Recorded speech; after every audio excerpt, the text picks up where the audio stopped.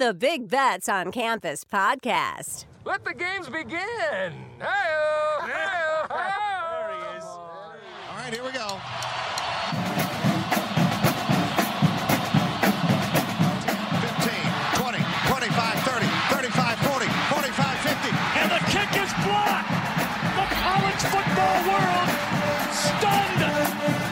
Lost the football. Oh, my goodness. He stumbled and fumbled. The lateral to the corner of the end zone. Can you believe that? They're not going to keep him off the field tonight. Holy cow. It's not the size of the dog in the fight. It's the size of the fight in the dog. What's up, Degenerate Nation? Welcome to Big Bets on Campus podcast. This is the Week 0 college football betting preview. I'm Stuckey, and joining me, as always, is Colin Wilson. They're here. Are you finally ready to talk games, brother? Before we hit record here on Thursday, the board's been lighting up like a Christmas tree. It's like a dopamine that gets in my veins and like makes me feel like it's Christmas Day, you know, because I'm so excited that we have an active board. We've had lines that have just been sitting stable for 3 months.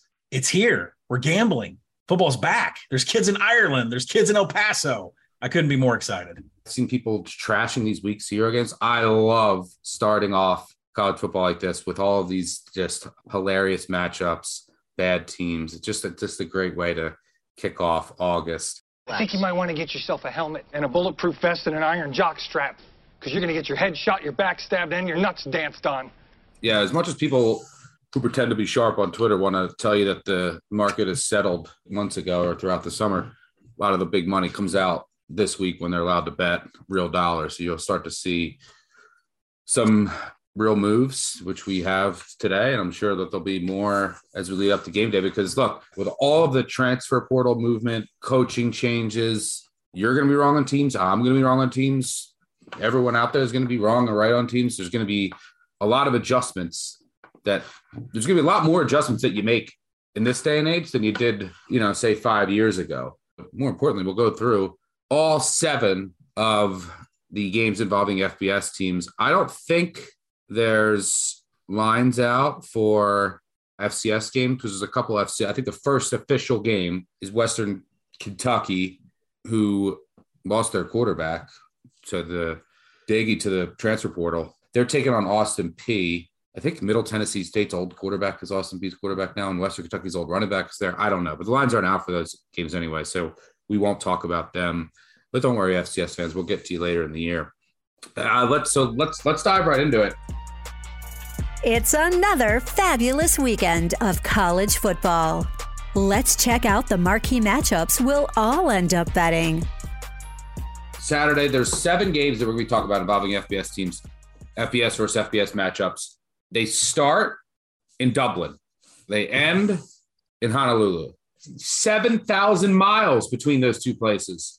I was looking, if you wanted to travel from Honolulu to Dublin, and I was looking at flights for like tonight, you would leave at 10 o'clock Thursday, and you would get there on Saturday morning. You leave on Thursday night, you get there Saturday morning. So we're spanning 7,000 miles, college football. Let's go. We'll start right with Dublin. We have a Big Ten matchup in Dublin. I don't know why this is like what the NFL does. They send the Jags to London and say, let's grow our product. We're doing the same. We're taking the same kind of approach here, and we're sending the Big Ten out to Dublin. Not the most pleasant watching experience, but Nebraska out to a 13.5-point favorite.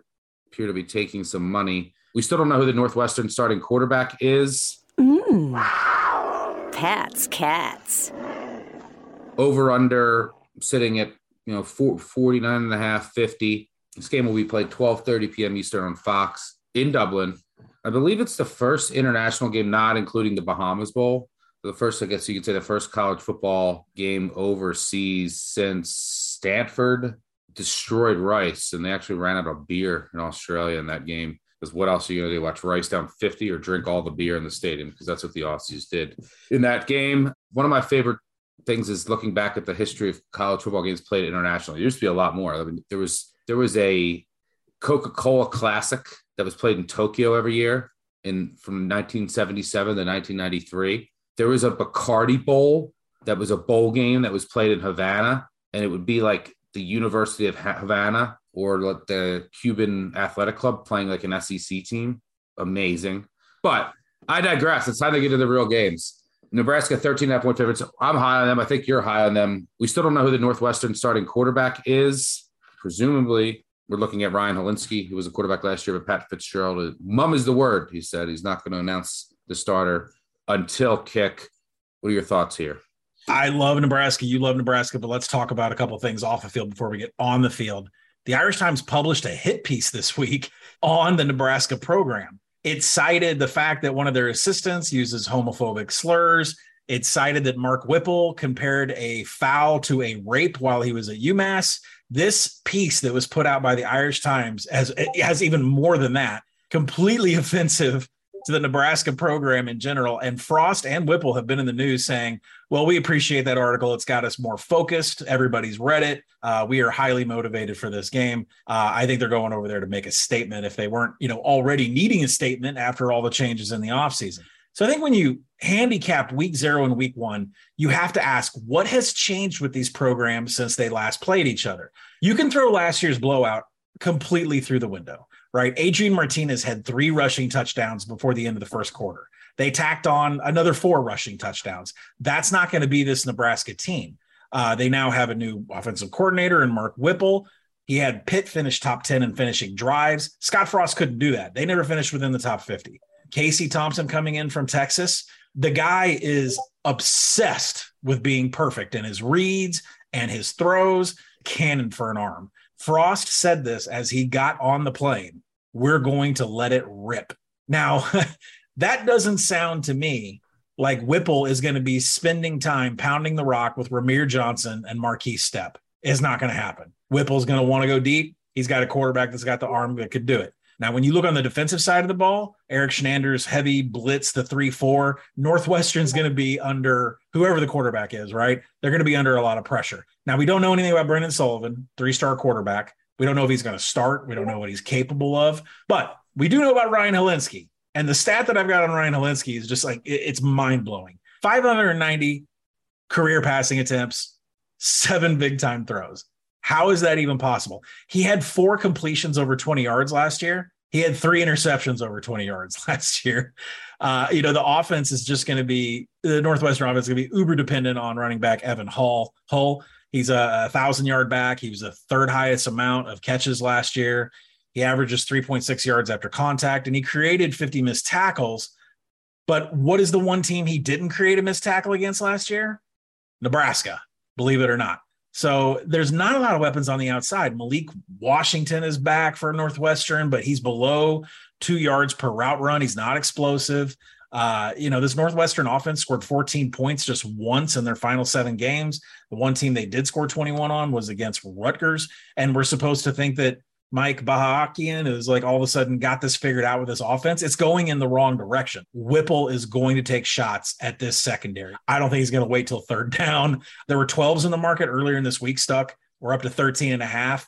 I project this 16. I think it's going to end at 14.5. And then you'll get the buyback, the traders that want to get both sides of it. But tell me how Northwestern is scoring. They're going to want to keep it slow. They want to keep it bruising, but that's not Mark Whipple's game. I like the over. I don't know, key number of probably 51. You want to get it for there because it's going up as we're talking here on this podcast.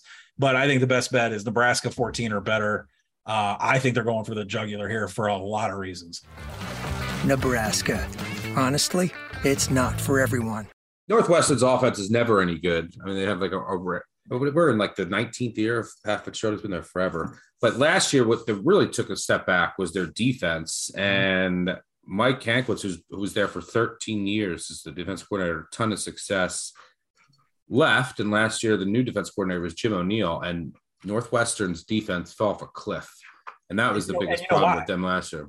You know why, right? Why were they so good in 2020 and 2018? Is because they were the number 1 team in the nation in havoc. You couldn't get a pass off without it being picked and ran back. There's none of that now, Stuck. That it's all fallen off the table. Yeah, and Jim O'Neill had a rough year, and they had allowed over 6 yards per play. They haven't allowed over 5 yards per play since, I believe, 2011. So defense really fell off. And I don't see it getting much better this year. And the offense, we know, is just dreadful. There's limited options in the passing attack. You got a good offensive lineman, a decent running back, but you got Helinski. You have the unknown at one quarterback, or Helinski, who I think will probably start like just throwing the ball at receivers' feet. Like, that's the offense.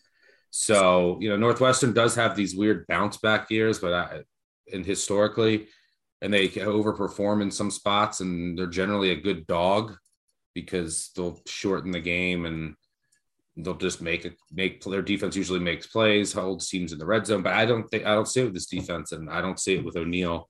So yeah, I would agree that Nebraska's the side. I haven't pulled the trigger yet, but I think it's corner nothing to start off the year. All right, let's move on. Let's come back stateside and talk Connecticut football. We're hitting all the exciting offenses. Justin from Reading. Yo, Stuck. If I listen to you one more time on anything involving UConn, I'm coming after you. Take it easy. Utah State, I think this line that opened originally was over 4 touchdowns. It's down to a 26.5-point favorite, over under a tad to 59.5. This game will be played at 4 Eastern on FS1. Couple notes here for UConn. By the way, over the past 10 years, if you bet every single team in college football, your lowest return on investment would be betting UConn. They have a 35% against the spread rate over the past decade, the worst team you could have bet. So this year, it's Jim Mora era. Their defensive coordinator, Spanos, will not be available. They had to take a leave of absence 10 days ago. So I don't know how that's going to impact things. And maybe the best offensive player for Connecticut, which is their star kick returner, is out with an injury. Like, that was their whole offense at times last year. So you look at this UConn team. We don't know we do not know who the quarterback's going to be. They have 4 listed. 4. Taekwon Robertson, who was at Penn State, former 4-star kid who just kind of flamed out there. You have Cale Millen, Zion Turner, Fomakan. So there's 4 guys listed. I don't know who's going to be the quarterback. Their leading rusher from last year is actually second on the depth chart. Really young team last year, so they did get some experience. They bring back a lot of production. But on the defensive side of the ball, they lost their best player, Travis Jones, a defensive tackle who went to the Ravens. Their second best defensive tackle transferred to TCU. So they're kind of thin, the defensive line. Utah State, meanwhile, had a magical year last year, really lucky in a lot of metrics and close games, but they were the surprise winner of the Mountain West. They do bring back a quarterback. We're talking a lot about a lot of teams on Saturday that have not named a quarterback battles. That's not the case with Utah State and Logan Bonner. But Utah State only returns 50% of its overall production, bottom 15 overall. They lost their top 3 receivers, their 2 best defenders, a couple of corners. They lost their edge rushers, safety Shaq Bond, who was really good, a star kick returner in Scarver, who was one of the best in the history of college football. So they lost a lot, have to replace a lot. Justin Rice as well. Then, Anthony Switzer gets hurt. The transfer was going to they were expecting big things from him on defense. So there's a lot that they replace, a lot of new pieces on this Utah State team. And they have Alabama on deck. So I don't know how that's going to impact things, because remember about 2 months ago, there was all that talk about all the bets coming in on Utah State to win the national title, which I don't know where they were coming from. But if Utah State has serious aspirations of winning the national title, they got to beat Alabama next week. So you got to I was trying to figure that out. Like, I think Connecticut will be a little better. I want to fade this Utah State team, and they have a lot of new pieces to replace, and especially at receiver. So I wanted to fade them. I was trying to think, okay, do I really want to bet UConn on the first day of college football? I don't even know their quarterback's going to be. They don't have their defensive coordinator. There's still a lot of them. So it's still a really bad team. So I was thinking maybe I bet UConn second half. I could kind of see how they look. And then if Utah State is up, then I'm thinking, okay, Utah State has Bama on deck. maybe they're not going to show anything. Maybe they're going to rest guys. Like, are they really good? But then, like, all right, they have a lot of new receivers. So they want to work on some things. So I keep going back and forth in that regard. I do think from a line perspective, there's value on UConn, but I'm lower than the market on Utah State. But there's a lot of uncertainty and variance with this UConn team. What do you see here with UConn football heading west to take on Utah State? Well, my personal revenge game against Utah State is going to come on September 29th when they go on a Thursday night to BYU. So I know what I want to do in this game, and I haven't pulled the trigger yet. I probably will, so keep your eyes open on the Action app. And I want to go under here for a lot of reasons. If I was projecting this game at the end of last year, I would have made it about 48.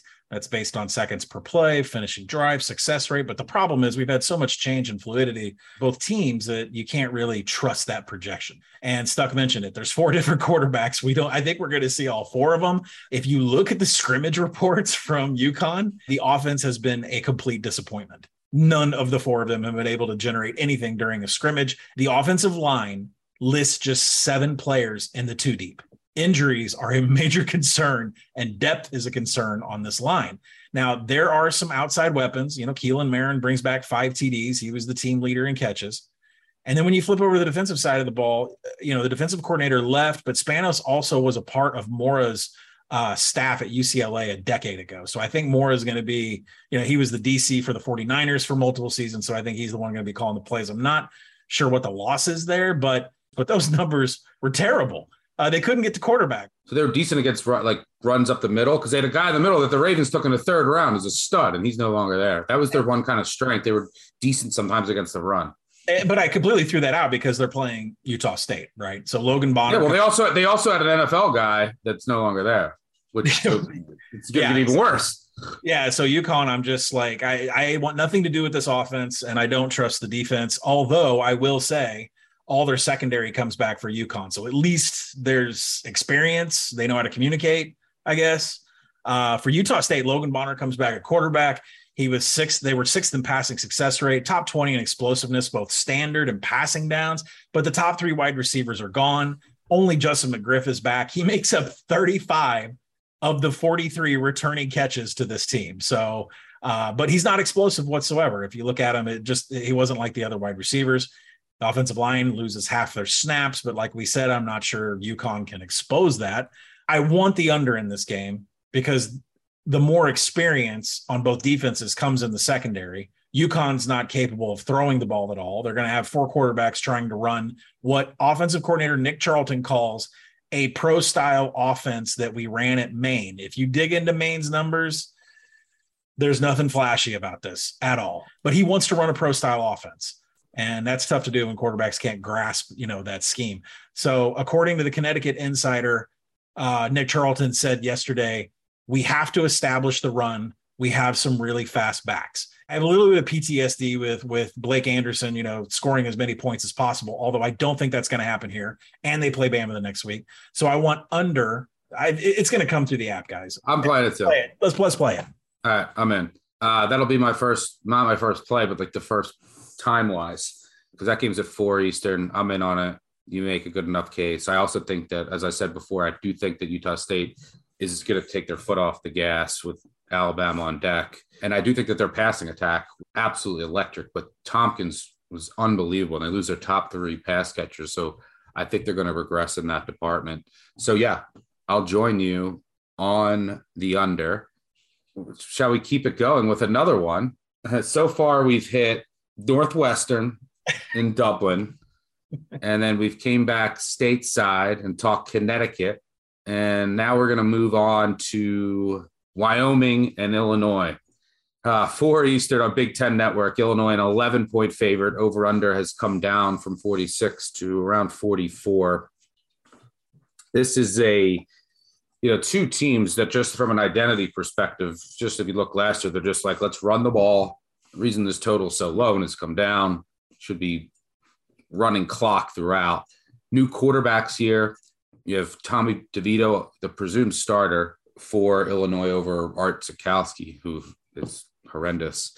But I don't know if your boy Bielema has officially named DeVito the starter. I think he is. Like, just assume he's taking all the QB1 reps. You can assume he's going to start. Andrew Peasley, again, I don't think they announced that he's officially the starter, but I would assume that he is. I think Wyoming said they're going to wait till game day. They have another couple other young options, but they lost their top 2 quarterbacks. Peasley comes in from Utah State. He was a Utah State backup. Can't really throw the ball. Has some legs. He'll fit right in with this Wyoming offense. Wyoming got absolutely gutted in the transfer portal. I mean, they lost, like I said, their top 2 quarterbacks. They lost Valladay, their top running back. They lost Isaiah Nair, their top receiver. Mumma, their best defender, was gone. A couple of corners transferred out. I mean, just across the board, this team was absolutely gutted by the transfer portal. Offense is going to be a struggle. They're just going to run the ball and hope their D can step up. On the other side, Illinois, it's a Bielema offense. They do have a loaded running back room led by Chase Brown. DeVito comes in at quarterback. They have to replace a few starters in the offensive line, which is a strength last year, but they're big. They brought in some transfers. They have a lot of size. It's what your typical Bielema offensive line looks like. One of the things I think that was most impressive about Illinois last year was Ryan Walters, who I was always a big fan of. He came in and the defense really improved last year. They do lose a safety to the NFL and they returned just 6 starters, but I like the foundation and I think they'll be well schooled.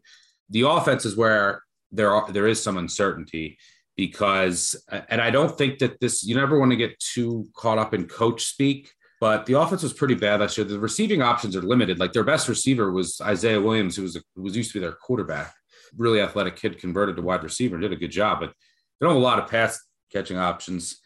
But Bielema fired the offensive coordinator and brought in Barry Lunney from UTSA, who I think put up like 40 on Illinois last year. So Bielema was like, oh, we're hiring him. So to be the new offensive coordinator, and he did a really good job turning around UTSA's offense. He runs an offense which he calls temp pro. So it's like a pro style offense, which is what Illinois was trying to run last year, which is basically just turn around and hand the ball, but with tempo. And UTSA would show tempo, and they want to we kind of want to spread you out horizontally. So some of the receivers are talking about how they get too tired to do it. I don't know. So are they going to actually run tempo? Because that's like what his offense is called, and he's done it in the past. So it might not just be like tempo, because coaches all the time, they say, hey, we're going to go tempo. We're going to play fast. So are they actually going to try to do that? I don't know. It's a Bielema team. I would assume they're just going to hand it off or just turn around and hand it off and play slow. But that's something to consider. I would lean Illinois here, but it's tough for me to lay 11, 12 with this team in a game where the total is like 44. Tough to cover. Margins are very thin. Might end up being a stay away for me. But on the surface, I would think ugly game and lean Illinois, and Illinois wins something like 28-13. What are your thoughts here? Story time from Mr. Colin Wilson. I've actually sacked Barry Lunney Jr., the new offensive coordinator for Illinois. He played at Fort Smith Southside. I played at Bentonville High School. He was the quarterback. Wow. His dad is an Arkansas high school legend. But yeah, my junior year at Bentonville, I did get to sack Mr. Barry Lunney Jr.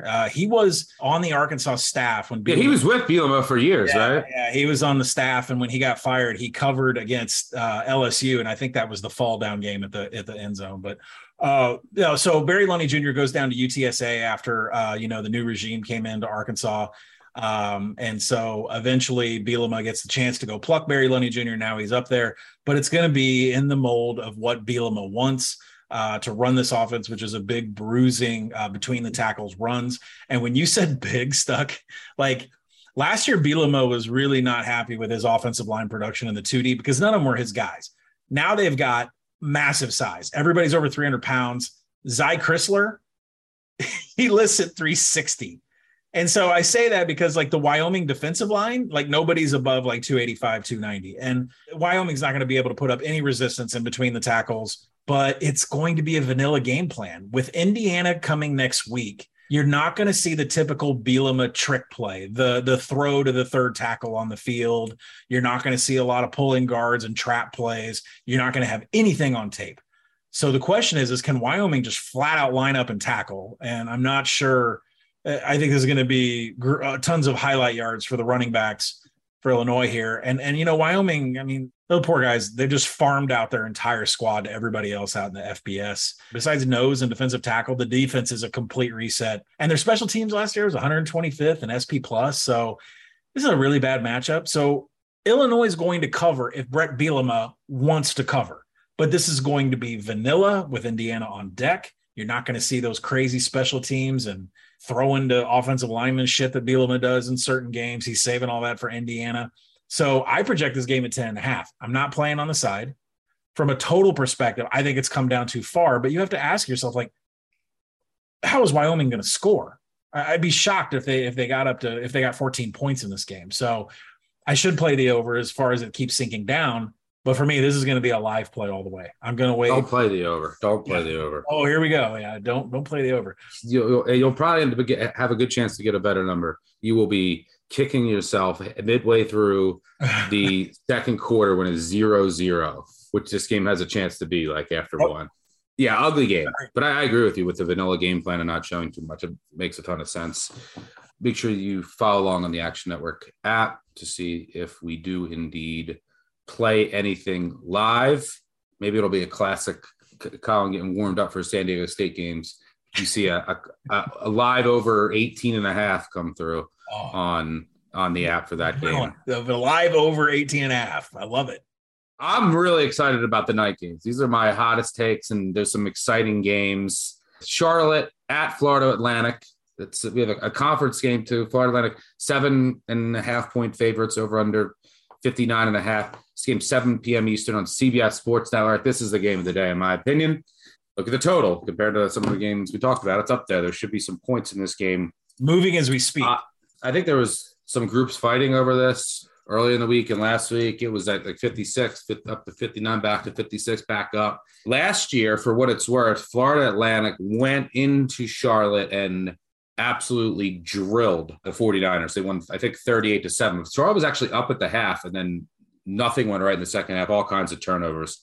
I actually love Charlotte here.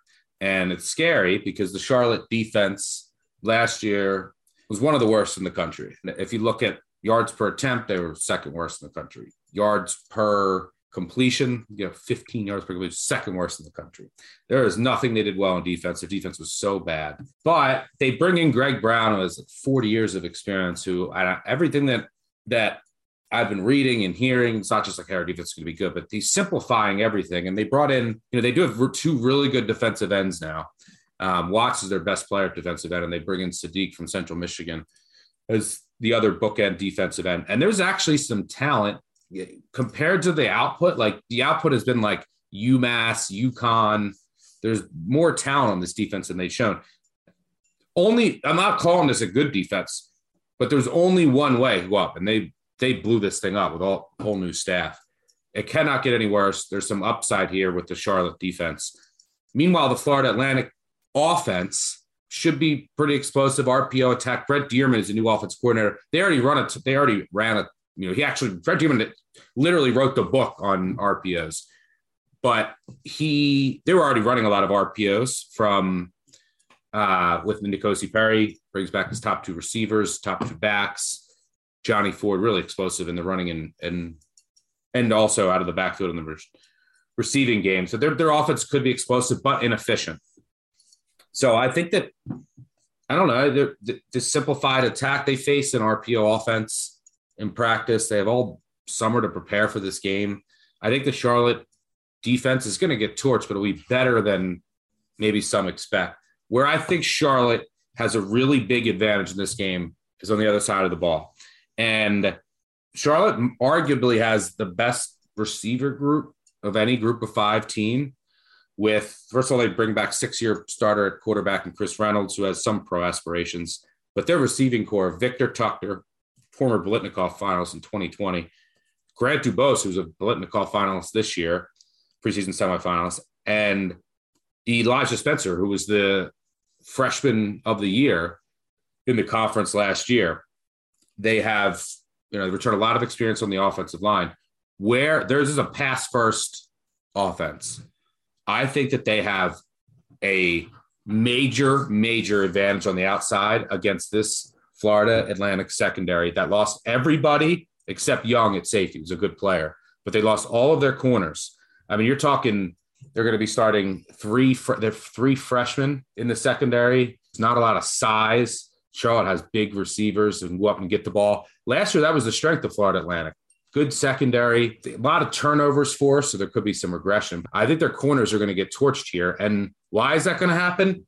Who's the new defensive coordinator for Florida Atlantic? I hated this move.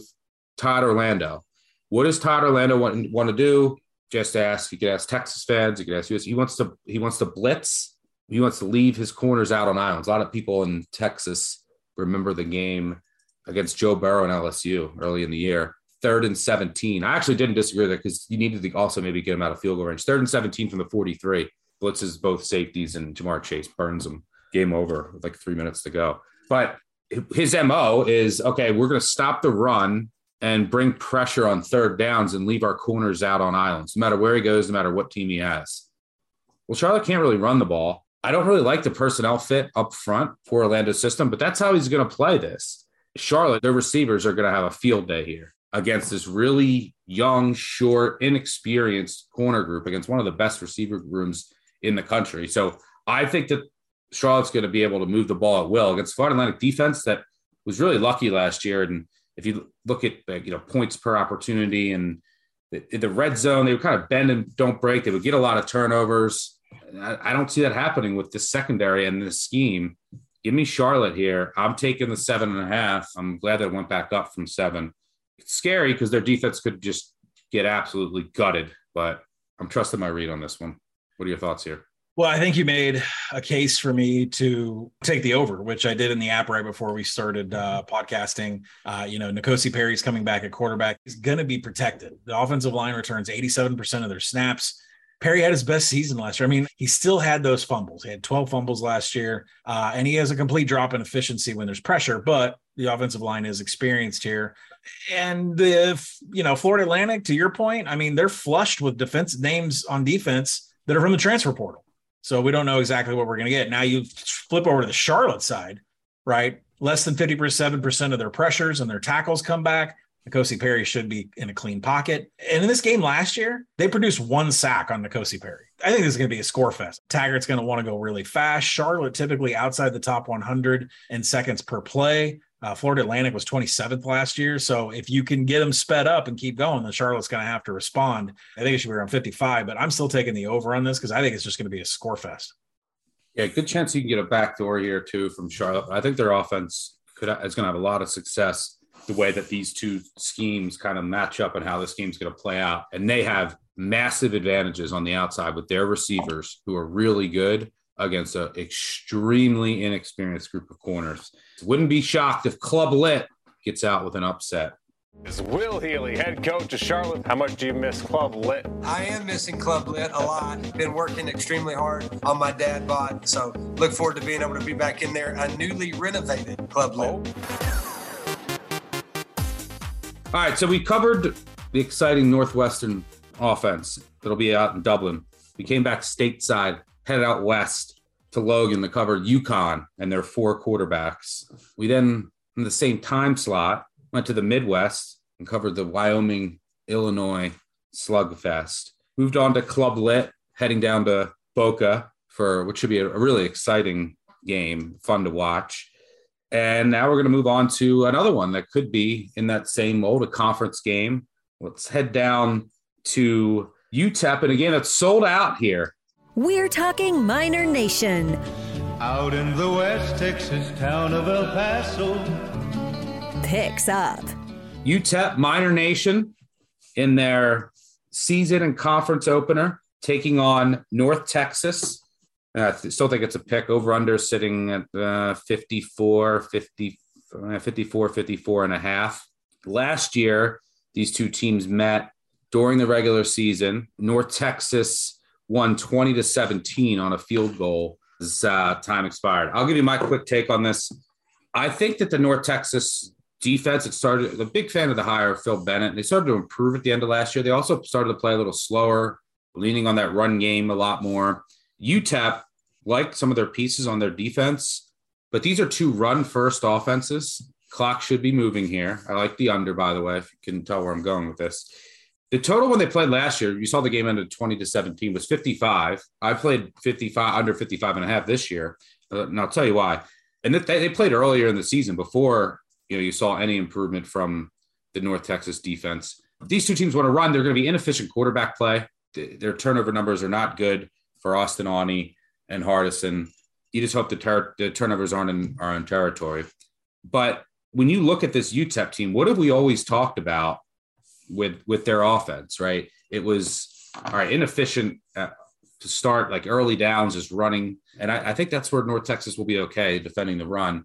But they were all about explosives, right? The UTEP offense has always been about, you would always talk about, okay, look at the success rate versus the explosiveness, right? And UTEP was always up there in explosiveness. And if you look at that game versus North Texas, that was exactly how it played out. Guess who went completely bananas for UTEP? You have a guess? Jacob Cowing. Yeah. He was everything to the UTEP passing attack and the explosiveness that they had. And now he's no longer there. And I get this total of 55.5. I just don't think that the offense is going to be as explosive. I think North Texas wants to play fast, but they started to slow it down at the end of last year, relying more on their run game. I think their defense is a bit improved. UTEP does not want to play fast. So there's clash of paces here. They play extremely slow. So want to lean on their run game. And Cowing's no longer on the outside, which I think really sucks out that explosiveness. You usually don't have a guy like that at a program like UTEP. He was just so important. Just a guy you could just throw the ball up to, and there's 80-yard touchdown, which is what happened in this game last year. So I like the under. It's also an early season conference game, tight play, conservative play calling early. Game should be competitive. Give me the under, especially if you can get 55 or above, which is obviously a key number. What are your thoughts here? Yeah, 100% agree. So I'll just be short. I mean, everybody needs to realize what UTEP was last year. Dana Dimel wants to run. And then we got behind schedule. We're in a passing down. And guess what? UTEP was the number one team in the nation in explosiveness and passing downs. That was Gavin Hardison and Jacob Cowing getting behind everybody. Well, that combination isn't there anymore. So I expect a lot more punts out of UTEP this year. And with UNT, they're still top 10 in tempo, but they've kind of changed. They're 69% run now. And then on the defensive side, this team finished second in the nation in pass rush. So the defensive line gets cleared out. That's gone, and now the secondary becomes the experience. So when you look at Gavin Hardison trying to throw for UTEP, he's throwing into a very experienced secondary for North Texas. I'm with you 100% here on the under. It's at 54.5. I think, key at 55, key at 51. I think this is going to continue to go down. Another low-scoring affair. Yep, I agree. All right, let's move on to the two late-night games we have left. Nevada at New Mexico State. Nevada's down to a 9-point favorite, over-under down to about 50. This game is ugly. Nevada's kind of in the same boat as Wyoming, but even worse. They got absolutely crushed in the transfer portal. Their entire staff is gone. I mean, like 66 of the 110 guys in camp were not on the team last year. They only had 6 returning starters projected. One of them, all conference honors, guard, got hurt. Is probably out for the year. Another safety, hurt, not available for this game. So their only returning starters are their running back, which is their weakest part of their game, and Tala. That's it on offense. That is it. And this is a team, by the way, we still don't know who their quarterback's going to be. And they want to run like RPOs, but they don't really have a mobile quarterback. You have an Oak State transfer and a guy who's like 6'9". And on defense, they're starting like 3 or 4 former Oregon walk-on transfers. Your safety, who's one of your better players, is moving to nickel. I don't know why. It makes no sense to me. And then you're moving a corner to safety. So like really only have 2 guys back on the whole team that played at their position last year. It's ugly in Nevada. They're going to be terrible. The market's been fading them across the board in every possible way. Week 0, week 1, win total.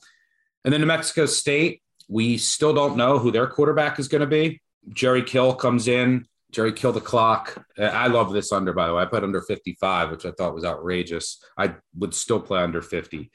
I don't know. Nevada's offense is going to be terrible. Their defense is in better shape, at least, than their offense. And New Mexico State is not going to light the scoreboard up. Both teams, I think, are going to rely on their run game. It's going to be this clock's going to be moving throughout. And New Mexico State, I assume their quarterback is going to be this kid, Pavia. he won the national title, JUCO national title, like New Mexico Military Institute, I think, running offense. I mean, I think his season high in passing are just 215, but he smart with the ball. I think 1 interception and 215 pass attempts. So it's Jerry Kill. The defense has been way ahead of the offense. I think they brought in a couple of good transfers. They have a couple of really good linebackers transitioning to a new defensive scheme here. But from everything that I've heard in camp, the defense is way ahead of the offense, which makes sense. You got 9 starters back and you bring in a couple of good transfers. So I think the New Mexico State defense will be able to hold its own against whatever this Nevada offense is going to be. Both offenses are going to be extremely run heavy. And by the way, that's New Mexico State's strength on their offense is their backfield, and they have a running quarterback. And that's what they're going to lean on. It's Jerry Kill. They're going to probably play really slow, shortened games this year. Lean on the TCU transfer, former 4-star in the backfield. So, yeah, I think that this game is ugly, low scoring. Wouldn't be shocked if New Mexico State won outright. I think they're close to getting a sellout here for their opener in the Jerry Kill era, who's generally very conservative as well. So I think conservative coach, conservative quarterback won't make mistakes, which is good here because you want this game to just like stay ugly and low scoring. A lot of uncertainty with Nevada, but I think that they're not going to come out here and play fast, and their receiving options are very limited. I mean, you lose star power all over. So this is under for me. This is New Mexico State. I have really good numbers here. I mean, I have plus 11.5 or plus 12.5 and under 55. Obviously, we've crossed a bunch of key numbers. I would still take the under. I would still take New Mexico State for small. What are you seeing here? Yeah, I mean, I'm in the same boat. I've got 13, 12, and 11, and I stopped buying at 11. Now we're at 9. I think we've exhausted our feelings about Nevada over multiple podcasts in the preseason. That win total where we were hitting at 5 on the under, I believe it's listed at 3.5 in a lot of shops right now. I think everybody's finally caught on to what's going on here with the 2 deep having non-scholarship players. Scheme change on both sides of the ball. We're not going to be pass happy. We're not going to be run heavy. Jerry Kill's a really good coach. I don't think he's been fired. I think he's only left jobs because of medical reasons, right? But you know, if he's on the field, that's a huge coaching advantage. So I echo everything that you say. The one bit of advice, because if anybody's following all of us on the Action app, you should have had this number a long time ago. If not, go ahead, hop in, get the 9. I'd play it for less. But if you don't have a piece of this, I guess the one piece of gambling advice that I can give you is that I don't think this number is going to sit at 9. And you're in a dead zone, so you can wait. You're in a dead zone. There's no sense to wait. If you see this thing trail down to 7 or 7.5, there's going to be real money that would push it across 7. I would immediately pivot to week 1 and get in on Texas State. I think that's a number that's also gone from like 6 to 4.5. I think you'd want to lay some Texas State money line. I think you'd want to lay some Texas State above +3 because this Nevada team may be worse than what we're expecting. Yeah, so if they lose this game outright, that number is going to Spavital will be favored. So that's all I can say is like if you see this number cross 7, go to week 1 and hit Texas State. Yep. Yeah, and historically, teams playing their first game against teams that already played have actually had a lot of success in week 1 against teams that played in week 0. I'll have an article out about that on actionnetwork.com. Also, check out my Mac Manifesto. Yeah, we're in complete agreements here. All right, let's move on to the final game of the night, the game that every degenerate in the country will bet, find a way to bet somehow. It's the first late night game.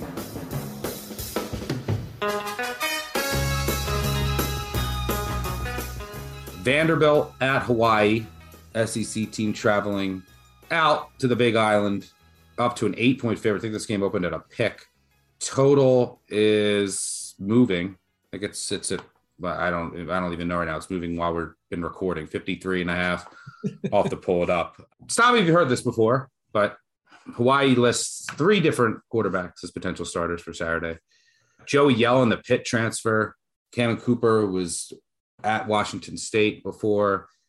Braden Traeger, who was a backup here. All have kind of different skill sets. Timmy Chang has taken over. You're going to see the run and shoot. It'll be interesting to see. I think they might actually get a bunch of them might get reps, but we'll see. Hawaii gutted by the transfer portal. Obviously, all of that drama with Todd Graham. They had a Cordero, their quarterback, left, their top running back, top receiver, defense, secondary, across the board, gutted. A complete rebuild here. Vanderbilt, meanwhile, went with Mike Wright as their starting quarterback, more of a mobile guy. and then a passer, prone to mistakes throwing the ball at times. It was very interesting what has happened to Ken Seals, who showed promise as a freshman. He's now listed at 3 on the depth chart. Their second string quarterback is a true freshman with a rocket arm. So it'd be interesting to see what happens if like Wright is struggling throwing the ball and they were like behind. Who are they going to bring in the true freshman and not Seals? It was very bizarre that Seals is not even 2 on the depth chart. Anyway, I digress. Anthony Orji, one of Vanderbilt's best players, will play. He was dealing with some ligament stuff, but he practiced and he's good to go. That's important. He's one of 4 returning linebackers in college football with 90 tackles and 10 tackles for loss last year. All SEC guy. He will play for Vandy. By the way, you're going to see this stat a million times if you're on Twitter and follow like any gambling accounts. Hawaii's 11-1 against the spread in its last 12 home openers. Here's the thing with those trends. By the way, I could counter that with a trend that Vanderbilt is the most successful against the spread team in the first half over the past 12 years, for whatever that's worth, in their first game of the season. But if you look back from Hawaii, one of the biggest myths in gambling that you always hear, like a casual recreational bettor says, like, bet Hawaii on the island. But if you look since 2010, now it would make sense kind of. It's like, oh, you got to travel all the way out to Hawaii, but it's not how it played out. Now it all goes back to that kind of just makes sense in people's heads. And I think I even overrate, like from a numbers perspective, the Hawaii home field advantage based on all their results. I mean, this team since 2010 has been like 35% against the spread at home. It all goes back to 2010 on like the forums when they went undefeated against the spread at home. I think they were 8-7-0. And then everyone was just like, the Hawaii game, you just bet Hawaii, it's free money late. It was just a weekly thing. And then it just caught on. And then it makes sense to people without even going and looking. But it's actually, over the past 15 years, been extremely overvalued in the market. So this Hawaii 11-1 against the spread in their home opener, I don't care about that unless there's a reasoning. Like, you got to give me, correlation without causation. Like, you have to give me a reason for it. Why would that be? I would think it would be less advantageous to be playing Hawaii because the team has time to prepare and travel and get out there. So without a reason, I don't care about a 12-game sample size. This line is, out to 8. Is there going to be some buyback? I really don't know what you're going to get from Hawaii. Do I really trust Vandy to cover 8? I don't know. We'll see how much Tito's I have and if I can convince myself to bet Hawaii at some point. I don't know. I don't have a strong take on this game. Thoughts? Yeah, I actually have a ton of thoughts on this game. At a very high level, this Hawaii offense is a cluster. So Timmy Chang goes and grabs Ian Shoemaker as his offensive coordinator. Ian Shoemaker comes in from Eastern Washington, where they ran a very quick up-tempo RPO and scored a ton of points all the years that he was there. He left the program at Eastern Washington like 2 games before the season was over, claimed there was just, some differences between him and I think the head coach. So we'll see what happens there. But there's a philosophical difference between what Timmy Chang wants and what Ian Shoemaker wants. So Shoemaker wants to run the RPO from Eastern Washington. Chang wants to run the run and shoot, right? That's Hawaii football, run and shoot. But if you know anything about schematics, you can't run an RPO and a run and shoot. It just doesn't happen. But they're both saying there's a hybrid RPO run and shoot. Someone's going to have to draw that on a board for me. I don't even know what that looks like. There's no such thing. The defense at least has a little bit of familiarity because Jacob Yoro has been with the program forever. He gets promoted up. He served various roles under Graham and Rolovich, so he gets moved up. But they don't have anything coming back. They got less than 30% of their pressures or tackles or passes defensed. So everything with this Hawaii team, offense and defense, it's not bettable. Like, it's not something you can trust. Now, the last thing I'll say about it is I'm glad we're going to see Dior Scott from Last Chance U. He was in Oakland in that last year that they were on Netflix. So it'll be good to see Dior Scott get some playing time after seeing him live in his car and work at Wingstop when he was on Last Chance U. But this is a Vanderbilt or nothing, and I would still play Vanderbilt at 8. I play Vanderbilt at 6.5. No one cares. That number's not there. I would still play it at 8. And the reason is, there's a lot of things. I mean, in the trench, they should absolutely dominate Hawaii. There's a size difference. There's a skill level difference. There's a recruiting difference. You can point out a lot of warts on Vanderbilt. You look at some of the games they played last year. I think the scoring difference was like 149-7 against Miss State, Georgia, and Florida last year. I mean, there are some really, really bad numbers, and that came against an SEC schedule. It was Clark Lee's first year. He's trying to teach the 4-2-5. But go and look at that Colorado State game, right? That's what was that, like game 2 for Vanderbilt? They allowed just 21 points to a competent Mountain West offense. And they were able to control the trench, and they were able to win that game. I know they lost East Tennessee the week before. But they lost to East Tennessee State 23-3 in their opener. I know. That one. Clark Lee came out after that game and said, I don't care what the final score says. We're just going to play the way that we want to play, right? So he's just like bullheaded in the fact that if it doesn't work, I'm going to keep pounding in my players to make sure they run this. All right, we're in year 2. You also remember October 2nd at home against UConn. They barely won that game, 30-28 at home against UConn. Right, but against, I don't know. You're awful confident in laying over a touchdown. I would not. No, I'm confident in the fact that the players that are in the trenches for both Vanderbilt on offense and defense are better than what Hawaii has. And sure. Say they were also against UConn and East Tennessee State. Yeah. Okay, but that was like that was playing devil's advocate. That was new coach, new schemes, game 1, game 2, game 3, right? And then further on for the schedule. But listen, this is year 2. There shouldn't be any communication issues between the quarterbacks and the offensive line, the players and the schemes that they want to go. The defense should be much improved with a 4-2-5. I mean, until we get to SEC play, right? And the reason why Wright's the quarterback is because what he can do with his legs. If Hawaii's able to generate any pressure whatsoever, which I don't think they'll be able to, Wright can take off and go wherever he wants. This Hawaii defense is just not going to force any takeaways whatsoever. I'm not worried about the travel. I'm not worried about the time difference. I'm not worried about the heat because it's actually hotter in Nashville over the last 2 months than it's been in Hawaii. And, people are free. People cannot believe that the home field advantage piece that I put out every year, it's based upon against the spread, what you've done over a 3 and 10 year sample. And Hawaii's home field advantage is 0. They are so overrated at home all the time. Like people just buy into this shit because they're on the island, but they have no advantage whatsoever. So Hawaii can't figure out what they want to do on offense. They can't figure out a quarterback. They have no one coming back on the offensive line. They have no skill positions. And they have a disagreement between the offensive coordinator and the head coach about what kind of scheme they want to run. I think this is a huge, we don't know what we want to do for first, second quarter. In the action app, I put in a under 27. That number kind of trickled down to 26.5 at a couple books. Vanderbilt they're slow. They're methodical. I don't think they're going to be flashy and have explosive plays. But Hawaii, how are they going to score points? There may be some points come in at the end. Could get a little wonky, But for me, this is Vanderbilt. I play it for less at 8. This is an under in the first half. Check the app for live betting because, all of us want to get on this. But that's where I'm at. I mean, there's just stuff. There's too much of a talent difference. I don't know. I might be against the world. I haven't seen anyone on Hawaii yet, which is surprising. We'll see. Maybe I'll be on the island with Hawaii. Sorry, no, but it would be a guest game, and just me thinking that the Vandy pulling a Vandy would be nothing big. All right, great stuff going through all 7 games. Before we get out of here, let's go 3 and out. 1, 2, 3. Let's make it a quick 3 and out. One sentence. Your favorite side as of right now on Saturday. I'll start. It's New Mexico State.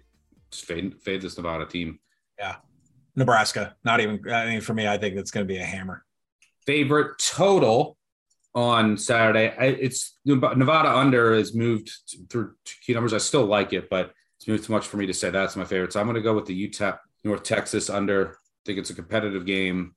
Will be conservatively played, inefficient quarterback play. And that UTEP explosive offense, which is what they were last year, explosive passing offense, now doesn't have Cowling, who had 174 yards and a touchdown, an 80-yard touchdown in this matchup last year, in which North Texas won 20-17. That total was 55. This I got under 55.5 without Cowling. I think it will play slower. North Texas defense will continue to improve, and I like some of the pieces on the UTEP D. So I'll take that under. How about you? Yeah, instead of going for Nebraska Northwestern over, which I like, which I played, I have money on, and I've got it in the app. Once it's released, I want Nebraska team total over. Scott Frost making comments that we're going to let it rip. Mark Whipple is the new offensive coordinator. They are absolutely going to attack a Northwestern secondary that lost a star player at safety and has corners that give up explosive plays. because of what this Nebraska team has gone through over the last couple of years, because of athletic director Trev Alberts putting the pressure on this team, and because the Irish Times has taken personal shots at Whipple and Frost, they're not going to take their foot off the pedal here. And you know what? Casey Thompson's got a lot to prove too. I like the Nebraska team total over better than I probably like anything else on the board. All right. And then third down, let's get the people excited. And you went the whole podcast without mentioning them. You mentioned your high school days there. Let's can we get a good woo pig suey from you? Oh man, I got another week to practice. Woo pig suey. There you go. How's that? Woo pig suey. There you go, Arkansas fans. Get excited next week for hopefully an Arkansas win between 1 and 7. I saw the money on Cincy. We'll talk about that next week. We'll be back next week with a loaded episode to talk week 1. Make sure you subscribe, unsubscribe, subscribe. Leave a review, by the way. Producer Matt Mitchell, you guys killed it with some reviews. Well, here's some giveaways. List off the people that should contact you. All right, you beautiful degenerates. Here are 3 winners for Apple Podcast reviews. One is titled Hoorah from Joke of a Game. The other is A Top Tier Pod from Bob Feet. And the last is The Best from user Logan12348.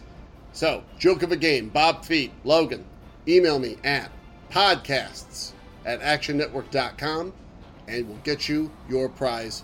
Good luck, everybody. It's a magical time of year. Appreciate all you listening. Those reviews really help us out. If you've already left a review, grab someone else's phone and do it. Girlfriends, friends, I don't care. But appreciate you listening. And we'll be back next week with the week 1 betting preview. Can't wait. Good luck this weekend. Enjoy the games. We are back. Catch y'all later. Cheers. Peace out.